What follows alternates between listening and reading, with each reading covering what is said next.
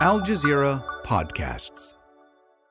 Wars are raging around the world. Many are pitting East against West, with both supplying arms to countries they support. The United Nations has been accused of weakness, paralysed by vetoes held by the major powers. So could these global conflicts turn into a third world war? I'm Tom McRae and you're listening to the Inside Story podcast, where we dissect, analyse and help define major global stories.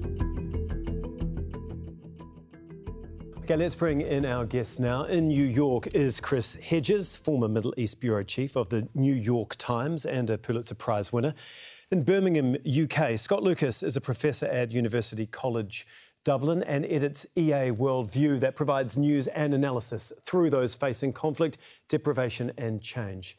And in Beijing, Huiyao Henry Huang is the founder and president of the Centre for China and Globalisation and a former councillor to China's State Council, which is China's cabinet. Thank you very much for your time and for joining us here on Inside Story. If we could start broadly and then focus in, drill down on the specific conflicts that are happening around the world at this point in time. Chris, if I can begin with you. What do you make of the premise that we're sliding inevitably towards World War III? I don't know that anything is inevitable, but these conflicts are very dangerous because whatever the intentions, and I don't think that Iran, Hezbollah, or the United States seek a regional conflict by exacerbating tensions within the regions through strikes and counterstrikes, whether that's in Yemen, whether that's in Iraq, whether that's in southern Lebanon, you propel yourself closer and closer to a conflict. I think what concerns me as an American most is that the inner circle around Joe Biden, that's Antony Blinken, Jake Sullivan, and Brett McGurk, have no real understanding of the Middle East. In the case of Blinken, he sees the Middle East through the lens of the Netanyahu government. None of them speak Arabic. None of them are particularly familiar with the culture or the history or even the grievances. That's when we saw Blinken essentially go around and try and lobby Arab leaders to take Palestinian refugees from Gaza. It just shows how tone deaf he is. All of these people are strong militarists. Sullivan, of course, stoking the tensions primarily with China. But Biden himself, who was calling for war with Iraq 5 years before the U.S. invaded. And that's what worries me the most. It's this kind of incompetence, historical, linguistic, cultural, I would say even political illiteracy, and then the ability to bypass Congress to not only funnel weapons, billions in weapons to sustain the genocide in Gaza, but carry out strikes, whether that's in Yemen or Iraq or anywhere else, essentially without consulting Congress. So from an American perspective, this is a very dangerous development within the State Department and the intelligence community. Many people consider what these three people around Biden are doing as very ill-advised and very dangerous. So this incompetence is something that worries me tremendously, especially the longer that the conflict in Gaza continues, and I don't see any signs within the Biden administration that they have any intention of stopping it. Indeed, they spend most of their time in Jerusalem and Riyadh. Yeah, indeed. We heard Blinken in the story we played at the beginning of this show basically say that the world is more dangerous now than in any time in the last 50 years. Scott, do you believe those words? Do you see it the same way? I don't like to use terms like World War III or even Cold War 2.0 for two reasons. The first is it leads to exaggeration, which means we miss looking at each case on an individual basis. And secondly, it leads to sweeping generalizations to blame a particular group like Chris has just done. What I would point you to is to say, look, we have had a series of conflicts around the world for some time, but the stakes have been raised in the past few years, probably by three catalysts. The first is, before the current Israel-Gaza conflict, we saw the bloody repression of movements across the Middle East, especially in Syria, where the Assad regime, backed by Russia, killed hundreds of thousands of people. Secondly, we saw the Russian invasion of Ukraine in February 2022. And then, of course, we had Hamas's mass killings in Israel, followed by Israel's mass killings that continue on a daily basis, killing tens of thousands in Gaza. And each of those flashpoints, each of those catalysts can be used by various actors, not just the US. It can be used by Russia, can be used by China, can be used by someone else to push their local power plays. And when you have an intersection of different conflicts, let's say between Israel, Gaza, Syria, Iran, and Iraq, then you have the possibility that a particular conflict can expand into the region and then beyond. Right. Henry, I'd like to get the sense of what it is like in China. It feels like in the West there has been, in recent days, more and more talk of this concept of World War III being closer than ever before. Is there any talk or concern within China of this? Well, I think absolutely. I think that, even though this seems a bit far from China, but absolutely it's really affected China also, because China, being the largest trading nation in the world, I mean, we have actually heavily dependent on those traffic and those, ocean shipping and all those import-exports. So what I see is the world is really getting more dangerous. I agree. I mean, the world is getting more dangerous and more risky. And there's two levels of that. First, I think there's all those regional issues because we are getting into a multipolar world, and then there's no multipolar world system to sustain that. So we see that if there's no consensus, then there's a lot of regional conflicts, spread around. I mean, because Russian war in Ukraine is one example, but also we have seen this Palestinian-Israel conflict, which is very deadly, and it spill over. In fact, is getting loom and large and affecting all the big countries. I mean, U.S., U.K. jumped in already, and then Iran could fight back, and then that could spill over even more countries, and then you see the whole world disrupted, trade and everything. So the second, I think, is most important is there's no trust between the major powers, and the P5 member country of the UN basically is not really working together, and that's really, I think, probably can be one of the main reasons that the world can't get its act together to really maintain the stability and order. So I think we have to really think about how we can maintain this peace. I mean, like China suggests that, like Israel-Palestinian conflict, let's have a War Peace Summit, have a high-level summit, and really let's go come to the table and talk about that, rather than, we see only one country back and forth, and that's really not help. So we need to really think hard and find a solution to this going crisis. Yeah, I don't think many people would disagree that trust is probably at its lowest point ever between the major players here. Chris, if I can go back to you, you're obviously scathing about President Biden and the US's handling of what has happened in Gaza. Since October the 7th, almost on a daily basis, they've said that they don't want this war to escalate, to broaden out into a regional war. But since then, we have seen it creep to more and more countries, whether it's Yemen or Lebanon, into other countries like that. What they are saying is very different from what they are doing, isn't it?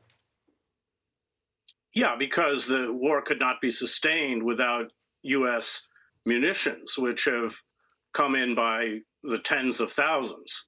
The tank shells, the artillery shells, everything else is produced in the United States. They've, of course, vetoed the ceasefire resolution. So on the one hand, they want it contained. On the other hand, they fuel the conflict. And that, of course, is a contradiction in terms of goals. If you want to mitigate the possibilities of a regional conflict, you have to end the genocide that Israel is carrying out in Gaza. And I would say that, the Arab regimes, countries like Egypt in particular, they don't want to see this escalate. But of course, within the street, I just came back from the Middle East, in fact, was in Doha visiting Al Jazeera, the anger is quite widespread and quite palpable. So yes, I blame the Biden administration for not using its leverage. It has the leverage, but because Congress is bought and paid for by the Israel lobby, it's not going to use it. There's a political cost that Biden doesn't want to pay. And so, we're watching a situation now where there's widespread famine. 500,000 Palestinians are at starvation level. Infectious diseases are spreading. Palestinians are eating grass. 90% of them are unhoused, many living in the open under the rain of the winter rains. I mean, this is just staggering in terms of the catastrophe that has been, the humanitarian catastrophe that has been orchestrated, and it quite rightly triggers a reaction. Remember, Yemen itself suffered like this. 400,000, I think, Yemenis died during the war and siege led by Saudi Arabia with the full backing of the United States. So, of course, they're reacting because they understand. But yes, I really think the blame lies at this moment with Washington for not intervening and using the power that it has to end this conflict, or at least bring forth a ceasefire or a prolonged pause. Okay, Scott, is this all the United States' fault, the prolonged killing on a daily basis of Palestinians in Gaza, because they have, I guess, backed unilaterally Israel? And do you think that the conflict in Gaza and in the Middle East at this point in time is the one that's most likely to, I guess, spread further and potentially escalate to become a world war? I agree with Chris in a sense, and I've been a scathing critic of American actions in recent months because they're not using leverage to try to pull the Israelis back. But one of the problems we have in a lot of commentary is it's only about the United States. It needs to be widened out. And let me give you two examples with Israel and Gaza. The first is that the U.S., along with much of the international community, did try to hold the Netanyahu war cabinet back from a ground offensive. They tried to hold them back from an expansive bombing campaign after October 7th. And at the end of the day, you have to say that the agency, the decision to go out with that all-out campaign, that mass killing inside Gaza, is with the Israeli war cabinet. It's not that the U.S. told them to do so. The U.S. didn't want this to happen. But the second example I think is pertinent is that there are others in the region, not just the U.S., who are involved, and there are others who will take advantage of this for their own purposes.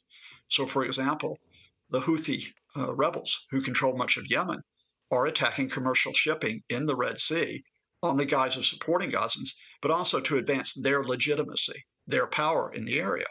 Iran, which has serious domestic problems, is trying to use the regional conflict to say, well, we're the head of the axis of resistance, and that is leading to increased confrontations, not only between Iran and Israel, but between the Iran-backed militia who are firing on U.S. personnel. So there's a kaleidoscope of actors I think we have to get in sight. And very quickly on your question, I think the Israel-Gaza conflict can definitely expand to be a regional war because of all of this. But also, don't forget that Russia's invasion of Ukraine could expand across Europe if Vladimir Putin continues to pursue that idea of an expansionist policy to knock back, quote, the West and NATO, as well as to try to control Kyiv. Yeah. Well, the United Nations was effectively set up to try and prevent conflicts like this, and especially stopping them from spreading even further. But many critics of the United Nations have basically said that they're weak, they're paralysed by the major powers using vetoes constantly. Henry, what do you think needs to happen at the United Nations? You were talking about, the major powers coming together. But, I mean, what is the likelihood of that actually happening? And even if you could get them in the same room, how openly are they going to be able to talk and actually find any solutions here?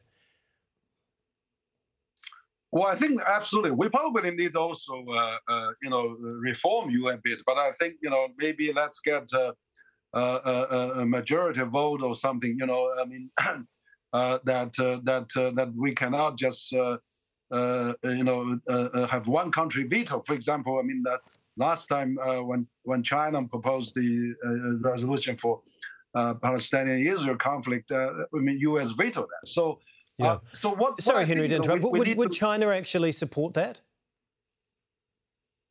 No, I think of course, there's when China was the rotating chair of UN Security Council, I think last November. I mean, there was quite a bit discussion on that, and China even called for a global summit on this crisis.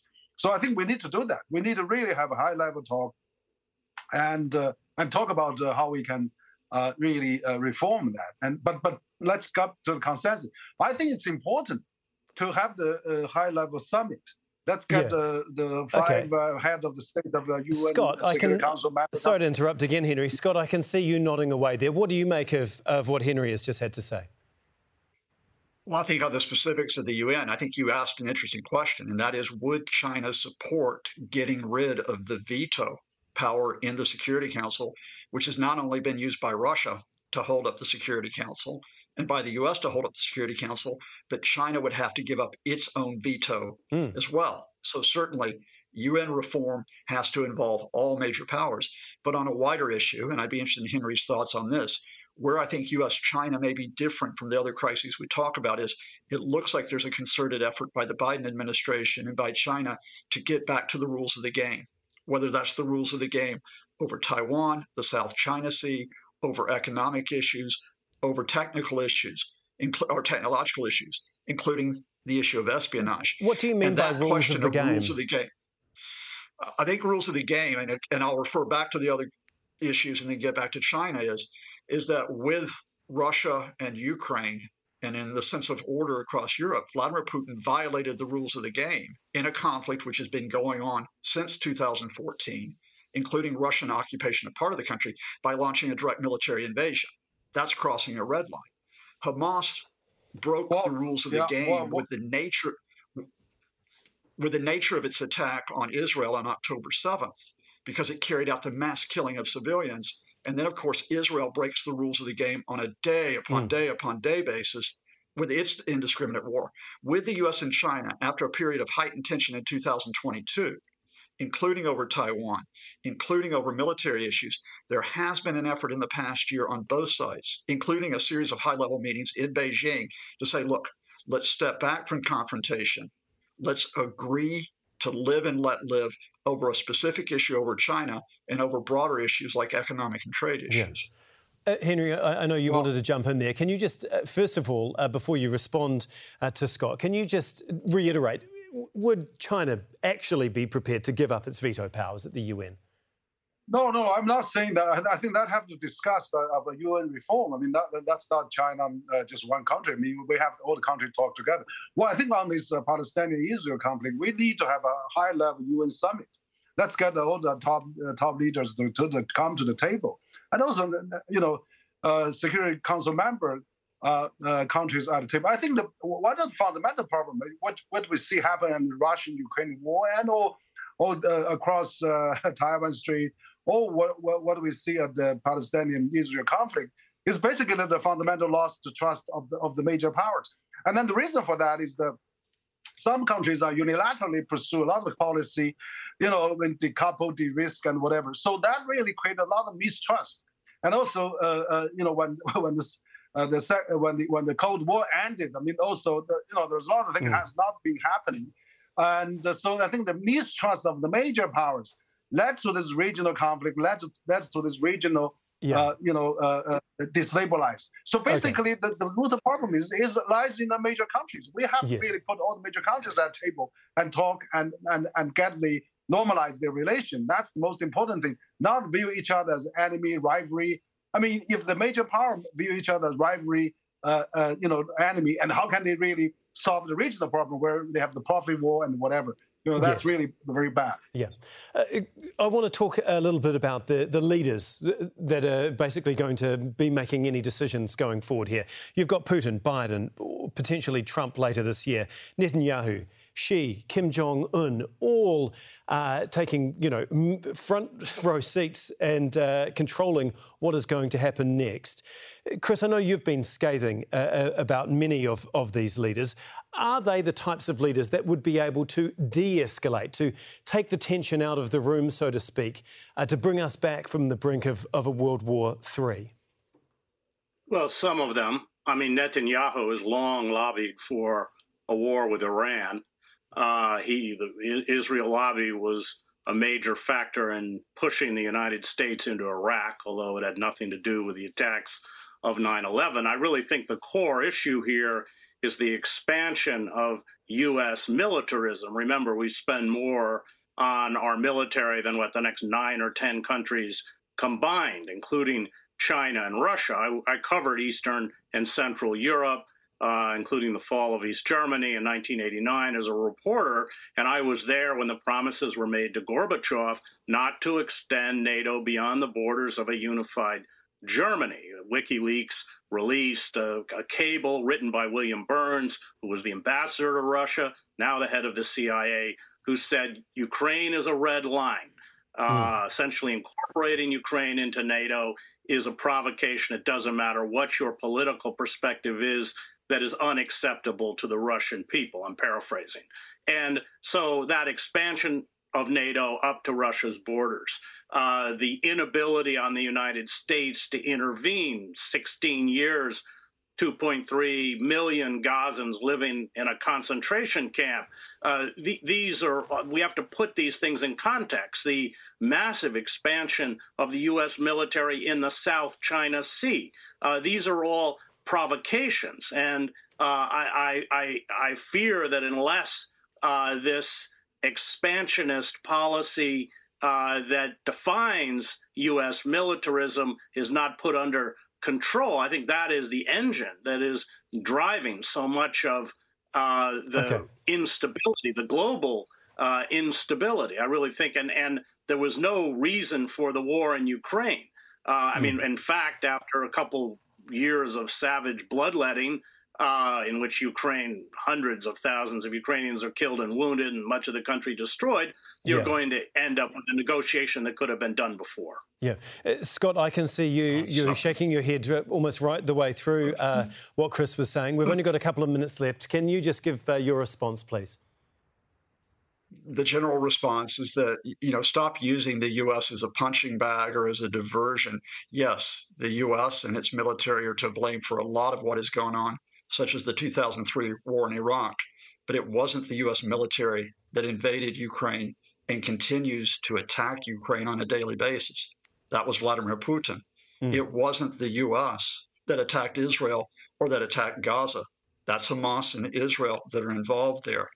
And if you just simply shout about U.S. militarism, you forget the fact that this is a very complex system, such as the complex system in China. And you rule out the possibility that the U.S. and China can find a way forward together because you're simply shaking your fist and saying, well, Washington's always going to be the bad guy. It's too simplistic and it doesn't help us as analysts. Yeah. Okay. Finally, let me just say, Scott, I don't think that Washington's always the bad guy. But I spent 20 years on the outer reaches of empire covering U.S. militarism and proxy wars in Latin America and everywhere else. And there is no control anymore. It's a state within a state. And yes, certainly there are other actors. Sorry, Chris. You're a good reporter, but as an analyst in 2023-24, you're giving up the job of reporting on a daily basis where this is not just angels versus devils. No, there are good people and there are bad people. I did not say it was. It's not angels versus devils. I'm no defender of Vladimir Putin, and what he committed was a war crime. But I think not to acknowledge that he was baited and provoked. It doesn't defend what he does. He was not baited. He was not baited. He was not baited and provoked. And you just defended Vladimir Putin by using that inaccurate assessment. That's what I mean about sticking with facts. I covered. I was there in Eastern. No. I covered it. I was there as a reporter. I watched the whole process. So you were not. I strongly disagree. I don't think that. We're going to have to leave it there. We really do appreciate your time, gentlemen. Chris, Scott, and Henry, thank you very much for your time and your insights here on Inside Story. Thank you. This episode was produced by Dermot Fleming, Imogen Kimber, Veronica Pedrosa, and Paul Taylor. Studio sound was by Fadzil Yahya. The program was edited by Manish Mathai, Lynn Nguyen, and Joe DeFrias. Be sure to subscribe to the Inside Story podcast to catch each and every episode. Thanks very much for listening. Tune in on Friday for our next edition. On the next Necessary Tomorrows, can humans and AI be kin? We meet Cree artist Archer Pachawis. I would like to take the AI back to the res and go to ceremonies with it, right? And teach it about our spiritual protocols in the hopes of deepening our relationship. And theorist Douglas Rushkoff. The AI that we launched was capitalism back in the 12th and 13th century. That is the program that is running. And artificial intelligence is running inside capitalism. Indigenous AI, Unnecessary Tomorrows, a new podcast by Doha Debates and Al Jazeera. Find it wherever you listen to podcasts.